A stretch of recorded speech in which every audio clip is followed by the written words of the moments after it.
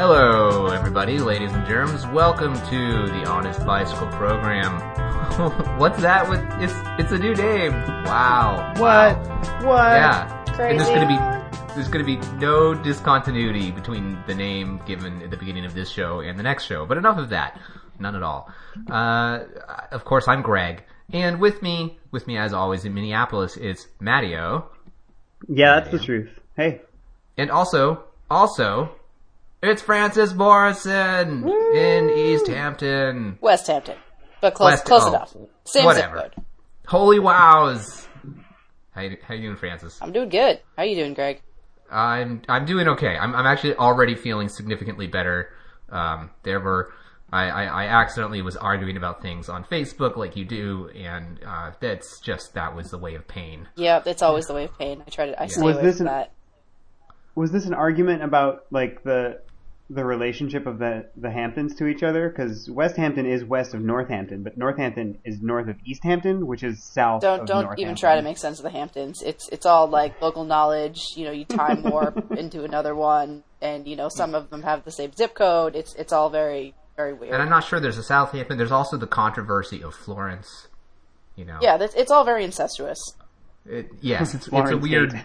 It's a weird situation. So, listeners, you might recall, I hope loyal listeners who've been with us for a long time. About a year ago, Frances did a couple shows with us discussing Treegate. Well, it was more like Junior Gate at CX Nats in Austin.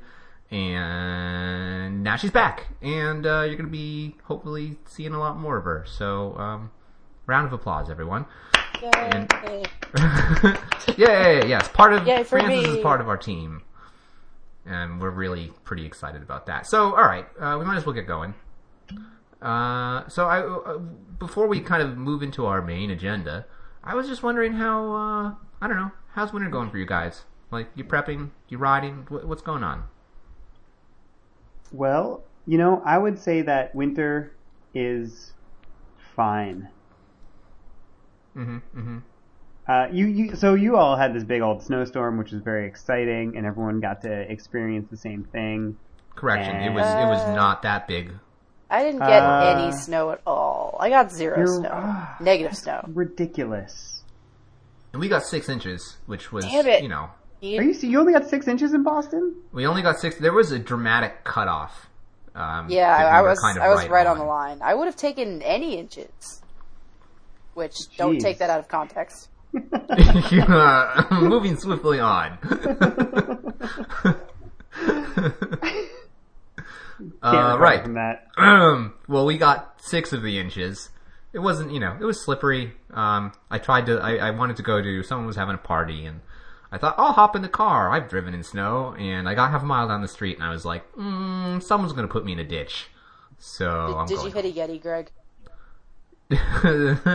Yes. I hear they come out when it snows. I wouldn't know because I don't have any snow here, but... The rare Boston Yeti. I was just driving along and there he was. So, over here in Minnesota, in winter, all of the crows in the United States of America convene into one godforsaken, foreboding murder of crows that squawks and lives in my neighborhood. That sounds terrible. It's actually like a really comforting reminder that we're all doomed. That sounds very gothic horror. It's so gothic horror. I went for a walk to get a bottle of cider, which I am currently enjoying. And as I was walking, I looked above, and there was just like a stream of crows, like a swarm flying by. And for like the 5-minute duration of my walk, and then I went into the liquor store, and that was a few minutes, and they came out, and I was walking home. Like, it was just this constant stream of crows going by and squawking. And that was just like the tip of the iceberg. That was one of the like edge groups of this gigantic murder of crows. That's funny that you're so intimidated by them, because I've actually made peace with the crows. They protected the Durin chickens when we had them. We no longer have Durin chickens, but when we had them, the crows were kind of like our chicken protectors. They didn't move the chickens with them to England, did they? They tried. They put them all in suitcases, but the chickens didn't make it past customs, and so now they live on a farm somewhere else. Oh. No, they didn't actually try to take the chickens with Chickens in a suitcase. It's like, yes, everybody, the Durans are terrible people who abuse chickens. No, that's not true. No, I imagined it more like a sort of like, children's storybook way of like, the Durans take the chickens to England, like, and now the chickens are going through customs, and now the chickens have been delayed by TSA. What if they miss their flight? Oh no. The chickens are voluntarily submitting to a pat down instead of X-rays. Yeah, they don't like people to see what they have in their feathers. It's a lot of knives. I really like this children's book. It's like written by me. It's like yeah, right. The Durans, their chickens, and it's a commentary on security theater. It is. Yep. In airports. All right. Well, okay. For me, winter's been going okay, personally. It's not been very wintry as such. So I ride bikes a lot. I'm getting prepped. It turns out that this is the season. Apparently, the season of buying things for next season never ends. No, that's a continuous season. Yeah, it's making my wallet extremely sad. But I like that I'm gonna season be ready. though. Yeah, well, the latest thing, actually, I mean, we were... I was talking with Mattio about this, I was trying to figure out my headset conundrum. I gotta get low. But, it's hard to find. Hard to find low-stack headset. For an external cup thing. Anyway, that's probably...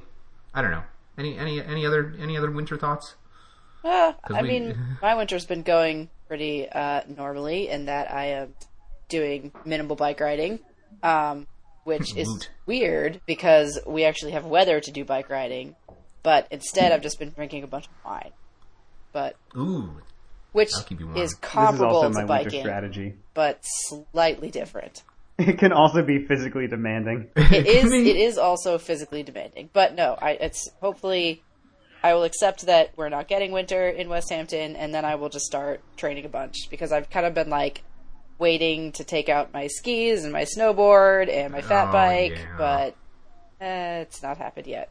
I mean, you can ride fat bikes in non-snow, but... Yeah, but why? They're really fun. I would recommend it. Anyone listening who has a fat bike who only thinks that they can ride them in snow, you can ride them all over the place. Especially sand pits. They're awesome in sand pits. Oh, that I bet is true. They're also a really great workout when you try and carry them up and down your stairs in your house. Or get lost in the woods and carry them up and down rock faces. Also difficult. I did want to call out one little thing about the weather. Well, the East Hampton weather, I guess, because people probably know that Jeremy Powers has been doing a new video series called the Book of Cross. And he did the Book of Cross #2 recently came out, and one of the things he was talking about in it was, oh yes, I live in Western Massachusetts, and one of the nice things is the weather never really gets too hot or too cold and out here, and that's great. And I thought, and I saw that, and I was like, boy, I guess that's technically true compared to Minnesota or something, but I lived in Western Massachusetts for 4 years, and not too cold isn't really how I would describe the winter there. It can get cold. Yeah, but I don't know. I just thought that was funny. But it is true that it does not become... There's no bulletproof ice, or at least not much of it in Western Mass. No, you would shoot the fish. They'd be very unhappy. I meant that's a deep cut to bulletproof ice, apparently covering the roads of Minneapolis. So, all right. Well, hey. I was going to jump in. I was going to interject. Oh yeah. Okay. Go. I was going to do a seamless transition into the wintertime phenomenon that is the Cyclo-cross World Championships of Cyclocross. Wow, I didn't even notice, but somehow we're talking about something different now. That's pretty amazing. I'm kind of a smooth operator. Anyway, yeah, Worlds happened. What were we going to do? So let's do this. Here's what we did. I think we should tell our audience that we did a thing. We talked to each other last week and we said, write down your predictions for Worlds, put them in an envelope, and then we'll do, instead of just like talking about it, we can do a reveal of what we thought would happen, what did happen, and how we felt about it. Yeah, that sounds good. Well, I don't know. You want to open your envelope first since you're already talking? Sure. So maybe we should go through chronologically speaking, right? So start with U23 women, go to elite women, and then U23 men, and go to elite men. And go around. That's a good idea. Let's just go around. So so U23 women. I said I really wanted to see how Ellen Noble does. That was basically my main comment. I didn't know what else would happen. Yeah. Okay. She got 6th place, and that was cool. I thought. Oh, was it 6th? Yep, it was 6th place. That's what it was. I got confused. It was Katie Antonone 8th later. Oh, sorry, spoiler. By the way, spoilers for Cyclo-cross Worlds. Yeah. So that was Ellen Noble was basically in my U23 women's envelope. I honestly thought, and I think this might have been a little bit, I don't know, blind. Not sure what the word optimism, but I thought Ellen Noble's going to be on that podium. I was hoping for that. I thought that would happen too. Yeah, I was definitely hoping for that, and I definitely thought it was going to happen. It didn't. She looked like she was really happy with her race. So that's good. I don't know. You know who else looked like she was really happy with her race? Is that British woman that nobody heard of. I want to say Lizzie Richards, is that right? Oh, wait, the British woman who won the race? Who won? Yeah. She had not been on my radar screen at all. She had not competed internationally in cyclocross. She had never left. She only did. I was talking to Gabby about this, Gabby Duran. She had only done the national series in the UK. She is a World Cup mountain biker, but in terms of cyclocross, literally only did just like national series. Had never raced anywhere else in Europe, and like commented on. Like, people are like, oh, what do you think about winning Worlds? And she's like, well, it was great. This is my first time racing in Europe. Yeah. It was amazing, and she crushed it. And I don't know anything about her as a rider, obviously, because we've never really seen her before, but it seemed pretty clear that those technical skills were pretty helpful. Yeah, she definitely crushed it. I don't think she necessarily thought that she was going to win the race or how much of a big deal that was, because I remember listening to her interview of what her tactics were, and she was like, oh, well, I kind of started like second to last row, and I figured I would just get out in front of everyone and pedal hard. It's like, yeah, and you did, and you won the damn race. Good that's job. How you do that. Yeah, she's really young too. Like, I think she's 17 or 18. Oh my goodness. So yeah, because the U23 is effectively a combined junior U23 field. Yeah. Yep. So look out for her, I guess. Yeah, if she continues to race cyclocross, cool. I mean, she may just, go back to mountain bikes, and we might never see her again then. But that's true. That's true. We might never see her on a cross bike again. But speaking of U23 women, we might never see on a cross bike again. Yeah. So there was one other thing that worth mentioning. No one expected. The entire Cyclo-cross World Championships were batshit insane, and a motor was found in the bicycle of Femke van den Driesche, which is just a fun name to say, who did not finish the U23 race. She was touted as a podium favorite, and she probably doesn't have much of a career anymore now that she has a motor in her bike that allegedly didn't actually belong to her, belonged to a friend, whatever. There's some other crazy story about people stealing parrots that are like related to her. Well, this is parrots.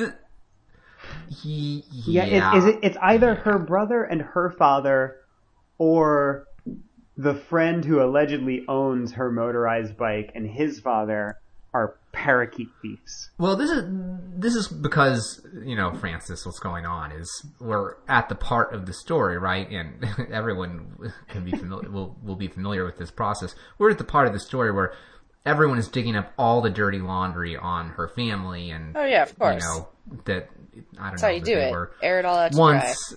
Yeah, exactly. So, it's like, oh yes, her brother, is serving a suspension for doping with EPO, and there's this parrot thing, and Too many for parrots. various reasons, too many parrots. So the family's, shady. Her uncle once farted in church and didn't admit to it. Just like I read that. Yeah, I did.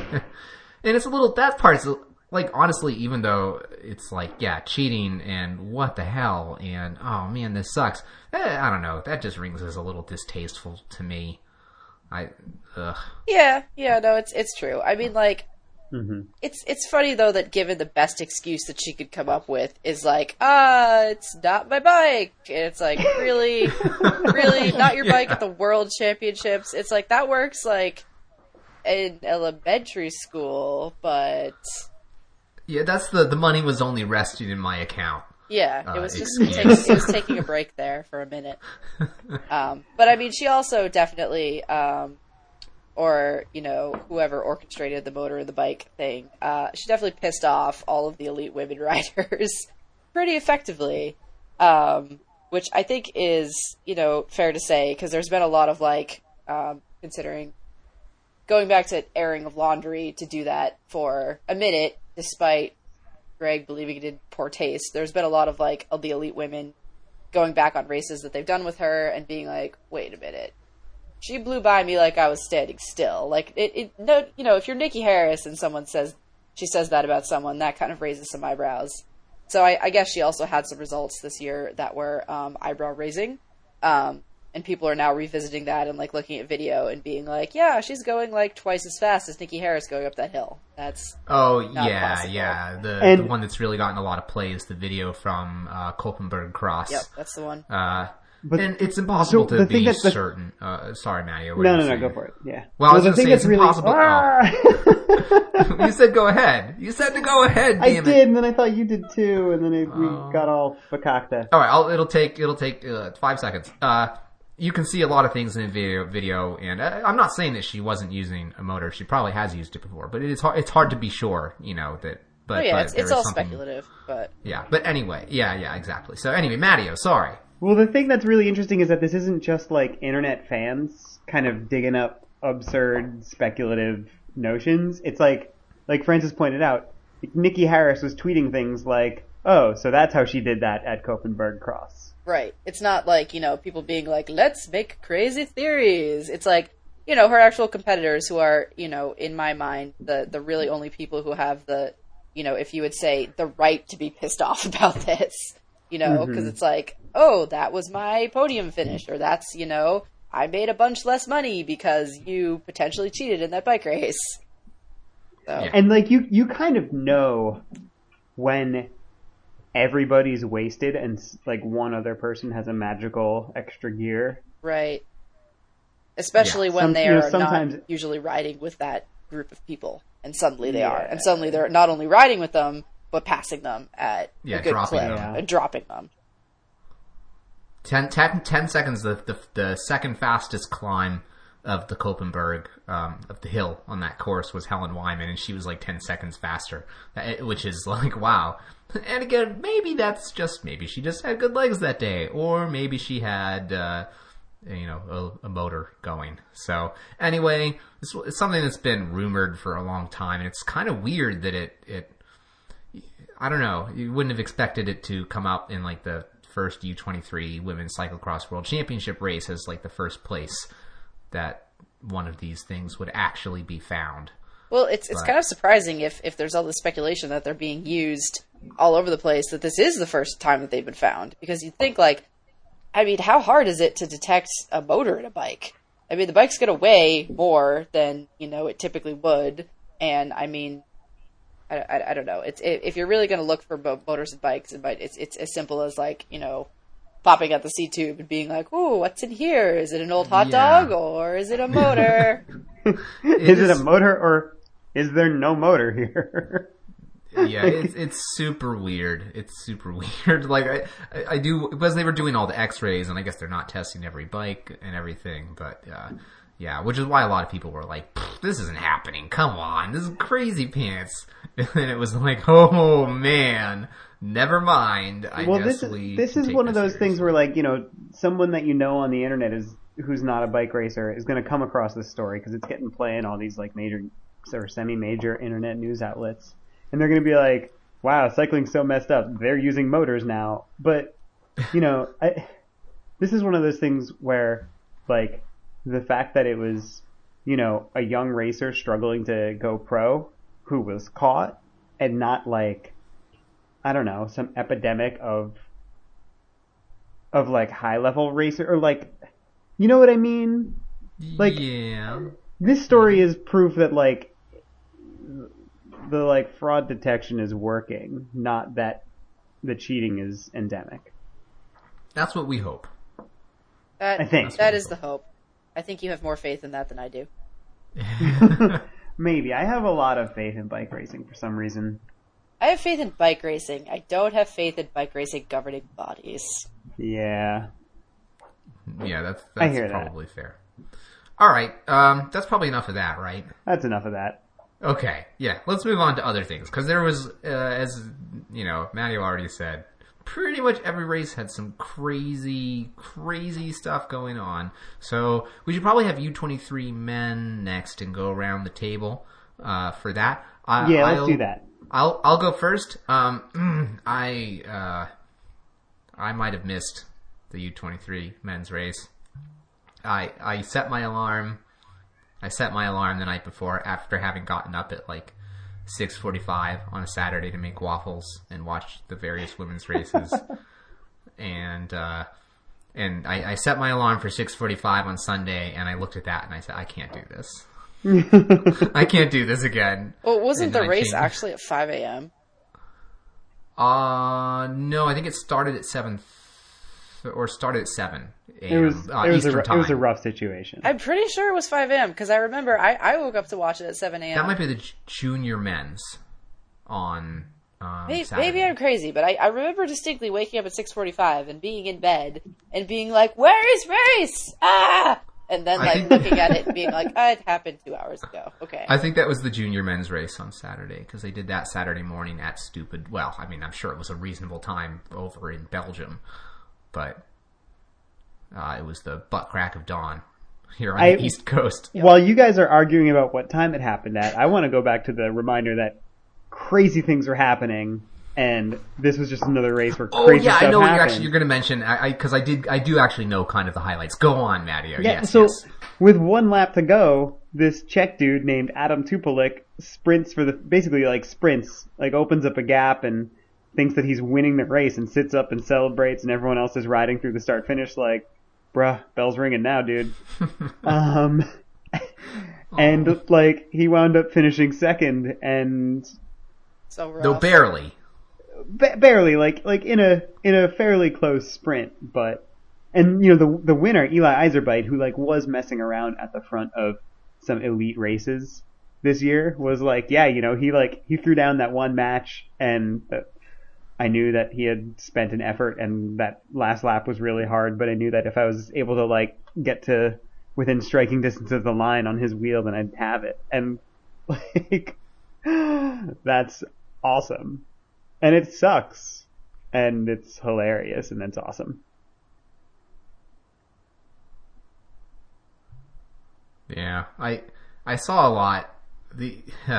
I did see on I'm a Fool. I was on Reddit, and I saw like a thread of someone being like, look at this dope, what an idiot. Da, da, da, da. I was like, come on. Like the guy, posting up early. And it was like, I remember, I'm not going to claim to be some kind of old guy racer or anything like that. I've been racing 8 years. It's not that long in the grand scheme of things. But, I've done it for a while, and it's hard to keep track of what's going on in a race situation sometimes. It happens to everyone at some point. I know the first 3 races I did, I had no clue what lap I was on. Obviously, he's been racing, it's not his first 3 races. But, I don't know. I'm just overcome with sympathy, because that can totally happen. Yeah. I find that totally understandable. It's true. You can be so punch drunk with fatigue that you're just like seeing stars and you don't know what lap it is. It could be lap 100. Yeah, and the whole but the bell's ringing. Can't you hear the bell ringing? It's like, well, yeah, you've already committed to attacking there and you're too busy being like, oh my god, I'm world champion! Woo! Yeah. Before it kind of sinks in like, why is Bill sound? Yep, exactly. Especially when there are like Good 50,000 screaming people. Yeah. Yeah. It can be hard in just like a podunk little crit sometimes to hear the bell. Yeah. You know? Because you're just not because it's like not audible, because like your brain is just focused on other things. Oh yeah, I mean like I've gotten to Ow. like the last couple laps in a crit and like looked at the riders around me and been like, is this the last lap? Are we on the last lap right now? And of course, you know, some people will be like, will tell me the truth, and others will be like, oh sweet, she thinks this is the last lap, then she's gonna totally burn a match. And they just I've totally lied to people when they've asked how many laps there are. Yeah, the right thing to do when you're not sure if it's the last lap is definitely not to ask other people if it's the last one. Maybe I'm just being naive. You can try. But if somebody said that to me, I would tell them the truth, because I would rather beat someone fair and square than have them burn everything in their tank thinking it was the last lap. No, I mean, that's true. I probably would. I'm too nice for well, actually, that's not true. I'm a total jerk in a race. But Francis, that's a very sporting approach. I mean, I will totally elbow someone into a light post on the last corner, but I mean, I want them to know that it's the last corner. That's hilarious. You're like, I'll Chinzano somebody with my frame pump, but only if they know what lap it is. Totally. It not personal. Besides, that lamppost doesn't look too hard. You'll be okay. I mean, I would never, you know. I know.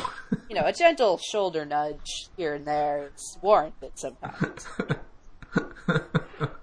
Rubbin's racing. Yep. Rubbin's racing. It's like, haha, I chop you into Stonewall. Yes. For 35th place. Who is this Russian alter ego of yours, Greg? I don't know. I think he's the guy from the American Flyers movie. Oh. It's like his inner monologue. That bearded, gigantic guy. Yeah, the best part about that movie is how this enormous, like basically spherical bearded man is able to be like the main threat for the win in this race in the Colorado Rockies. I like that. That's your inner cycling monologue persona, Craig. Yeah, I don't know. And he's evil because he's Russian and it's 1985. Yes. Yeah. Yes. Well, I mean, come on. You know, if you're going to put it, yeah, and the Russians are like, as we all know. Well, and you know, consider the context of this is like 5 years after Miracle on Ice. Like everyone knows that our greatest sporting rivals are the Soviets. So if you need like a really powerful, you know, sports villain, and the year is 1985, you know, well, it must be the Russians. Yeah, it has to be the Russians. Yeah, well, who else is going to be? Come on. All right. So now on to the elite races, right? Yes. Right. Crazy stuff happening. Crazy stuff happening all over the place. Oh, okay. All right, Francis, what did you think was going to happen in the elite women's race? In the elite women's race, I mean, like, personally, I thought that was the most exciting race of the day. I'm biased, because of my experience racing in the women's elite field. But, I mean... Go on, brush your shoulder off. I'll just brush my shoulder off there. I guess, like, I really was rooting for Nikki Harris. Maybe that's also my housing bias of living with a Brit. So, Gabby gets me all excited about all the British things happening. But... yeah, I think going into it, I was rooting for Nikki Harris to take it, but I knew it was going to be hotly contested by kind of at least those four. I wasn't expecting Monty, actually, but at least those three riders, and then to have Elisa Dayon just come out of nowhere and just rip everyone to pieces was amazing. Yeah. That was nuts. Oh my God. That was crazy. She literally was not even in the frame for the first 3 laps of the race, and then she all of a sudden appears out of nowhere, and Gabby spots her, and she's like, "Oh, she's tough. She could take it." And I was like, "What? What are you talking about? She wasn't even like these guys have been battling it out. Like obviously, like one of the four already like up there is going to take it, and then all of a sudden she just like rides through all of them and is like, I will take this championship. I'm going to go Dutch all over the place." So the thing that I couldn't shake, you know, before the race, like Sana Khan has been so good, and like she wanted it so bad. She did. And like, I really thought that she was going to win by a long shot. But the other like crazy thing about the women's elite race is that like, if you look at the top 10 from the recent World Cups, like so many of those women have won big races this year. Like Sophie de Boer, Sana Kant, Nikki Harris, Jolene Verschuren, Helen Wyman, Ava Lechner, Ellen Van Looy, Pavla Havlikova, like Katie Compton's they're there. all contenders. It's like, you know, depending on how they're feeling on the day, they're all potentially contenders. It's mind-boggling how many possibilities there are for the races because they're so like competitive right now. And then this group of 4 shakes out, and it's like anybody can win. I mean, all right, maybe it was like sort of a surprise that Caroline Mani was in there, but like Sophie de Boer won the previous weekend. Everyone was expecting Sana Khan to win, but then 2 laps into the race, like I thought that Nikki Harris was going to solo away. Well, that's what it looks like. Yeah. I think that's... And Ava Lechner was chasing like 15 seconds behind. Like, that's what makes, to me, the women's race the most exciting race of the weekend, because you have that depth of field. And so it's not just going into it being like, well, unless, you know, a meteor falls out of the sky, like probably Vanderpool is going to win. Or like, you know, one of like a few selection of like elite guys in the men's race. You have, you know, this huge depth of field in the women's race to be like, ooh, it could actually be anyone's race, you know, depending on, you know, who has a good start, where things shake down. You know, we can get a group of like these 5 riders, these 5 riders. And so that makes it really interesting. And then to have them all together like that, and to know that, you know, any of them could ride away, but they're all kind of equal in standing, makes the whole race like edge of your seat. It's not like, I'm going to go away and have another coffee because I already know the winner. Yeah, that depth of field in the women's racing has been really pretty. It's made it very difficult to make predictions like over the last couple of years. It's been really cool. So yeah, I thought basically I was like, I don't even know what to think. Like, you know, probably I was like, well, I'm, you know, sure Sonic Kant's going to be up there, and Helen Wyman's been having a good season. You know, maybe she'll be up there, and you know, Ava Lechner also, you know, so it's just all these thoughts, but you know, I'm still not feelings. So many thoughts and feelings, though, you know, and of course it's also like who's racing, and you know, I always feel like I'm not as familiar with the women yet as I should be. Shame on me. So that makes it a little bit harder. So I have a less of a clear idea of who's better in what conditions or whatever. So it was difficult. I thought, oh, you know, Katie Compton, I don't know, sort of flattered to deceive a little bit. There's a cycling journalism term for you. So I was like, she'd be really cool if she could do it, but I just think she got so sick though that I think she got her really chances sick. were kind of unfortunately mixed. Yeah, but like you said, it's like you have this group and it's Caroline Mani and Sonic Kant just like banging heads against each other, and then Nikki Harris goes off the front, and we had Sophie de Boer in there for a little while.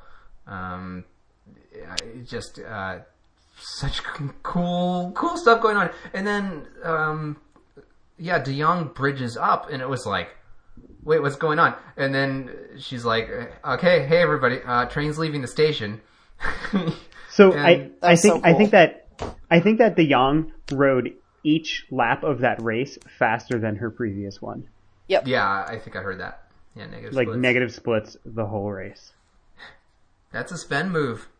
It's just so crazy. And then like Caroline Mani, not exactly coming out of nowhere, because she's always been like a top 5 possible, but like this is probably her best result ever. Yeah, I mean, she's had a breakout World Cup season this year. Yeah. And like she also probably put in, like sometimes you see someone like surviving their way to a great result, but she was always like keeping that group back together. Like she was chasing people the whole race. She's such a fun racer to watch too, because she's such like a terrier. She just like, she races with her whole body, and like her tongue's hanging out, and she's like bobbing and weaving, and she's also French. such like a fierce personality too. I mean, like, don't ever cross really cool. Caroline Mani. You will possibly rip your arms out of their sockets. Yeah, my minor pro encounter story actually is pre-riding the course. at Gloucester, and this was and as per kind of usual procedure, there's a race finishing up, and Caroline Monty was there basically being a guard dog to make sure that no one rode up into the racers who were still finishing their last lap. Did she threaten to kill that's anyone? awesome. She didn't threaten to kill anyone. Didn't get quite that extreme, but she would not brook any nonsense from anyone. Oh yeah, she doesn't take shit. I was like, I will stay behind you, Caroline Monty. You get to pick the lines because you're the pro, and I am just a guy. I remember her. But that's also particularly awesome because she's like defending people still finishing up like the dregs of their race. Oh yeah, yeah. Totally And, awesome. I mean, and it was probably like the women's 3 or something like that. So yeah. yeah. I remember her Cyclo-cross magazine interview when she first came over for her first season in the U.S. Years ago. And it was really funny because she was like, well, I am French, but I do not like wine, and I do not like cheese. And they'd be like, like, what are you? It's like, do you like cigarettes? Sacre bleu. What else is there? Do you like stripy shirts and berets? You must like one of those things. You are French. Do you like accordion existentialist music? philosophy? How do you feel about Sartre? But anyway, I mean, like, Caroline, she's awesome. She's such a good competitor, such a good racer. She always races, until she's literally dead on the course. And so, all of those women are really fun to watch. So I thought the women's race was awesome. Yeah, it was awesome. Because of her head bobbing and tongue sticking outness, it's hard, and her Frenchness, despite the whole not liking cigarettes thing. It's hard not to compare her a little bit to Thomas Voeckler, but the difference is that Voeckler always acts like he's pretending, and Caroline Money always acts like she's trying to tear her bike to pieces. Yes, she acts like anything in her way is going to just be bulldozed. I would not want to be a wall in her way. She would just go right through me. Leave a giant hole through me. Also because I at least am a biased nationalist pig. Shout out to Katie Antonou with 8th place. That was awesome. Yeah, that was a phenomenal result.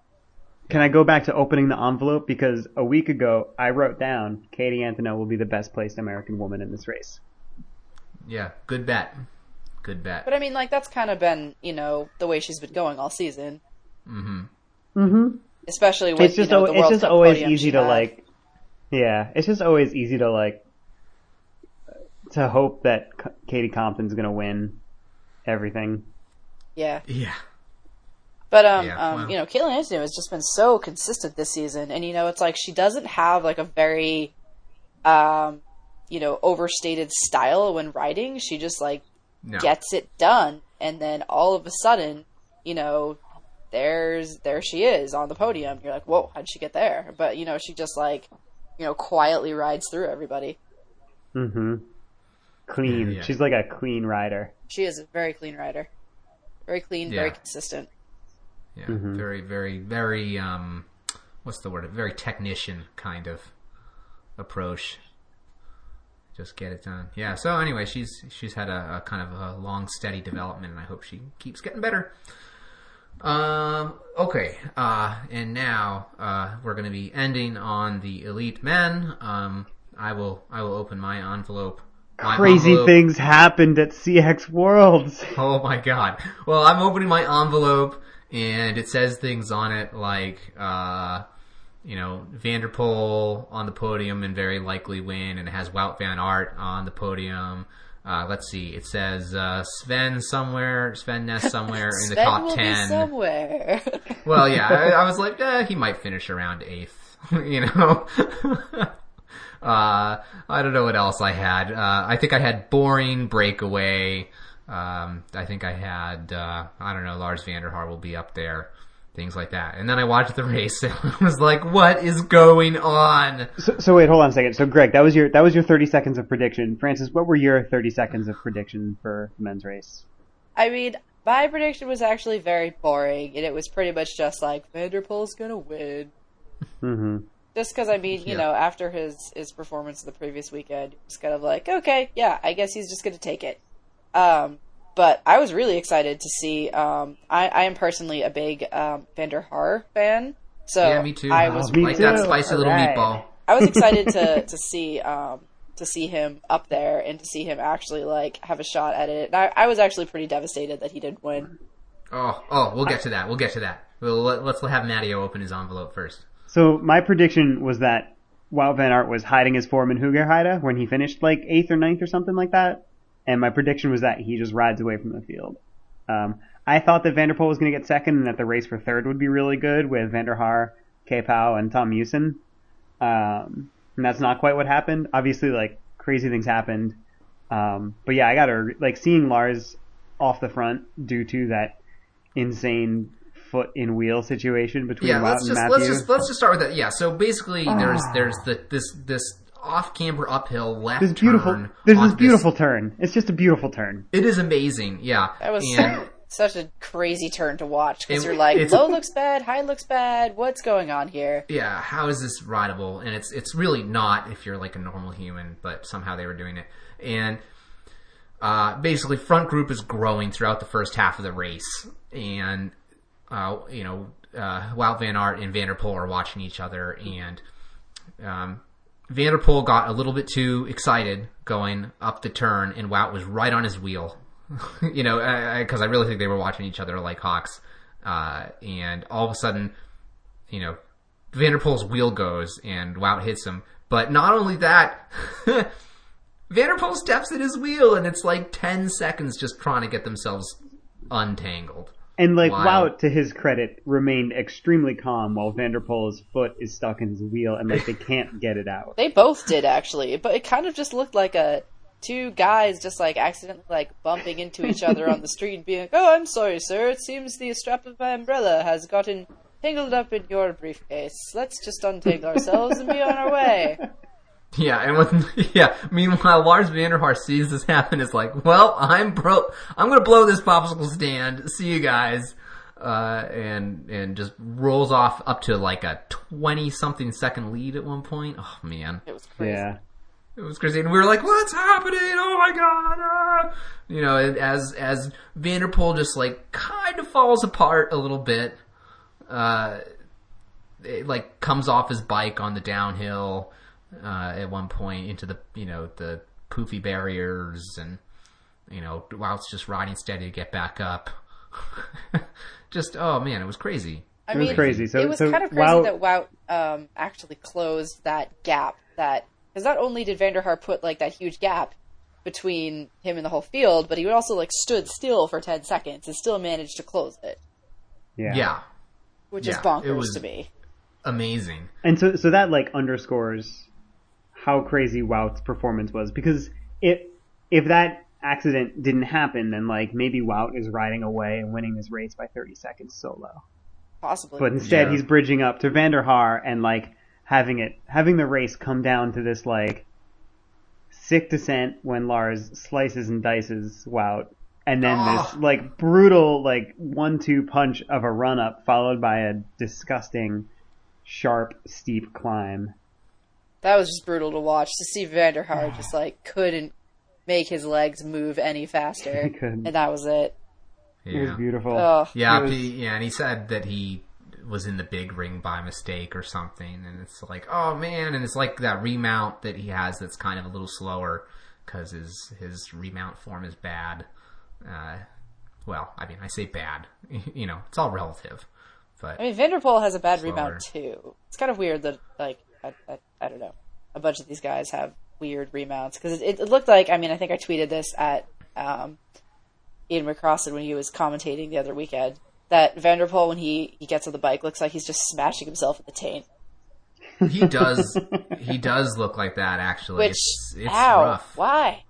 Well, so little, this is maybe a bit of a digression, but so little of how, I don't understand how Van der Poel makes a bike work with the way he rides it. Yeah. It's so weird, because he's got that ridiculous saddled handlebar drop, and he kind of rides around with like his elbows locked. Yep. Seems like, and it's just like how, and yet he's doing these amazing things. He's just so technically proficient. and always doing like the tail whips off the jumps and all that stuff. And he always looks like he's like about out to of control, explode and fall apart and crash. Yeah. Well, and when he loses his composure, that does happen. So I'm trying to think of when I've seen that happen, though. Well, like when they were going, like when he was chasing after the incident, and that it's like in the back of the shot, a bunch of guys come down the hill, and then in the back of the shot, it's Vanderpool like, whoa, getting the hell off his bike, like dismounting. Yeah. Fast downhill, sliding on his feet on the slippery ground. Yeah, exactly. He pulled the ejector handle. Jettisoning its string beam. Yeah, he basically skied down that. Yeah, it wasn't the full-on butt slide, but it was pretty close. It was pretty serious. So cool. And I too, I was very much pulling for Vanderhaar to make it work, and just not quite. I was like, no, Lars, you'll get it someday. Went so bad. I know. I identify with Lars as a fellow short person racing cyclocross. Like, yeah, you can do it. He's also just like a super nice guy too. Yeah, which it seems like you can't say for all of the super elite European cyclocross racers. Yeah. Yeah, so I was also really pretty blown away by Sven Nesse's performance, with a legit shot at the podium there. He was like, yeah, I'm going to come out and actually show you kids what's up. That was super touching. Just to see him racing at the front, to see him sitting up and totally saluting the crowd that was going bonkers, to see him riding in for fourth. I mean, the dude is a legend, and I just think I get a little bit emotional about things like this, and I got a little bit emotional about this. Yeah, it was a nice finish. Yeah, it was a class act for sure. It was also nice to see it. I said this on Twitter, more or less going to be quoting myself there, but it warms my tiny shriveled heart to see Kevin Powell's on the podium at the World Championships. I just like that guy. I know he's an odd duck. But I like that about him. I miss when he used to win races. That was nice.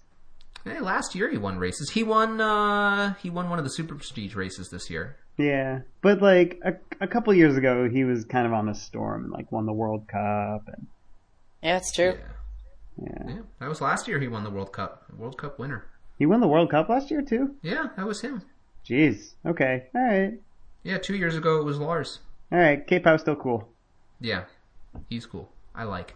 Yeah, and it was, Vanderpool basically was third on course and then basically exploded, from what I can tell. So, yeah, I don't know. Any final thoughts on that? They were all pretty exciting races. It was like, I couldn't believe it. Like every day, it was like, I watched the women's race and I was like, nothing's gonna top that. And then I watched the men's race and it was like, what is going on? Yeah, they were so awesome good. Races. So, I don't think you could ask for a better, and I felt this way after the Road World Championships in Richmond too. I don't know if you could ask for a better weekend of racing to watch. They were just all awesome races. I'm sure they were awesome spectacles and terrific spectator entertainment and good stuff. I'm like, I need a break. Yeah. I'm pretty glad that we're going to have more, even if it's just the two, couple of World Cups in the U.S. and, just get a little bit more of those people over here, occasionally. Cause make them fly. Make them fly. And Cyclo-cross is such a good race. Cyclo-cross is such a good race. It's so awesome that it's a World Cup. Yeah, that's really cool. So, and because it was just so exciting, my first big spectator experience with cyclocross was the World Championships in Louisville, and it blew my mind. Also blew my mind. Straight out of the water. You know how Europeans, every now and then they come to the United States to race cyclocross and they get interviewed and they're like, oh, it is nice to race here in Las Vegas to represent my sponsors, and it is very warm and early in the season, and the air is unpleasant, and the course sure is ordinary, and the grass is thick. and we decided that we would ride our bicycles fast, so it was a little bit difficult, but whatever, bro. Like, except they do it in a European accent, right? Like, that's kind of the interview. Yep. Yeah. But Cyclo-cross is a really hard course. It has a very significant hill and some very difficult plummets off of it, and I can't wait to see the best men and women in the world racing that course. I've ridden it, I've raced it, I've watched some of the best men and women in the United States race it, and it's really exciting that it's a World Cup. Are you two with me? Is this well, I've never done I Cyclo-cross. haven't either. But it's tough to say. But I mean, I'm excited for more U.S. World Cups for sure. Yeah.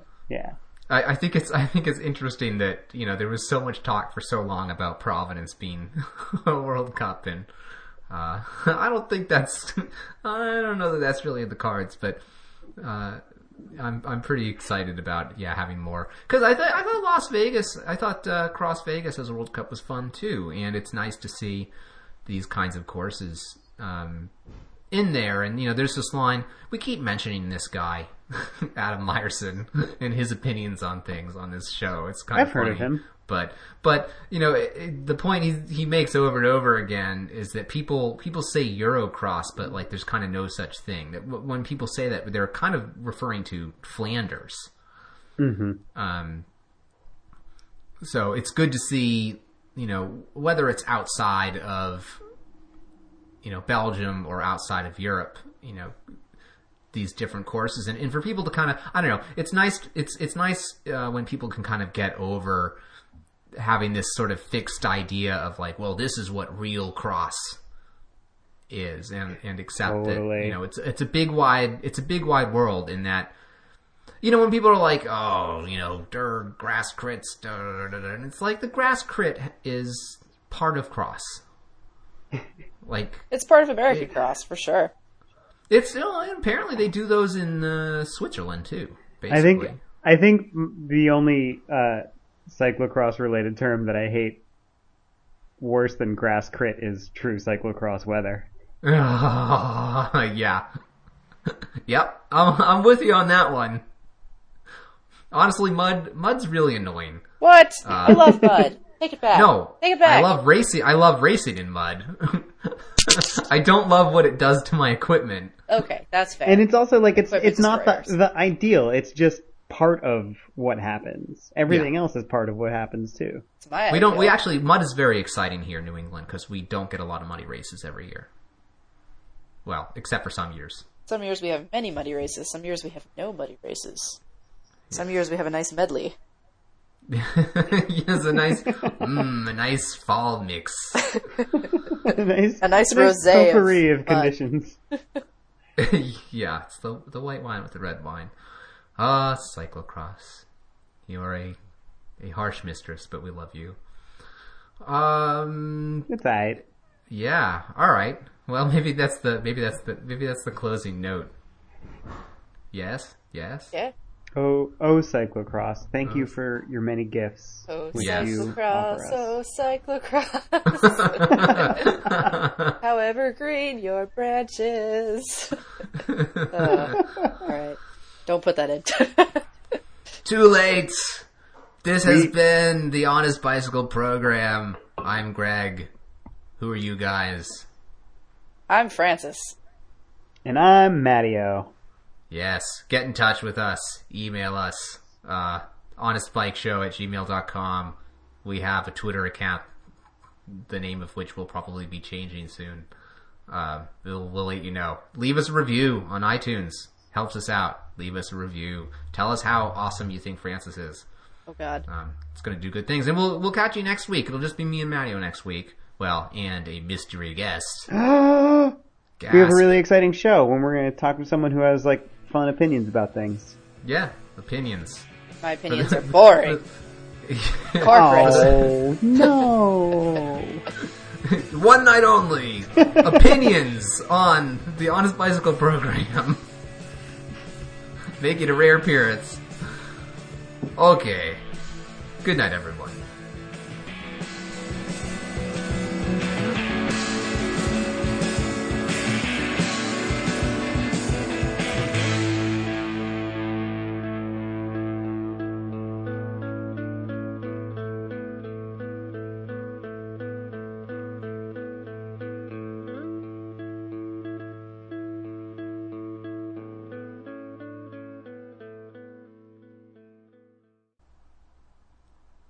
scene.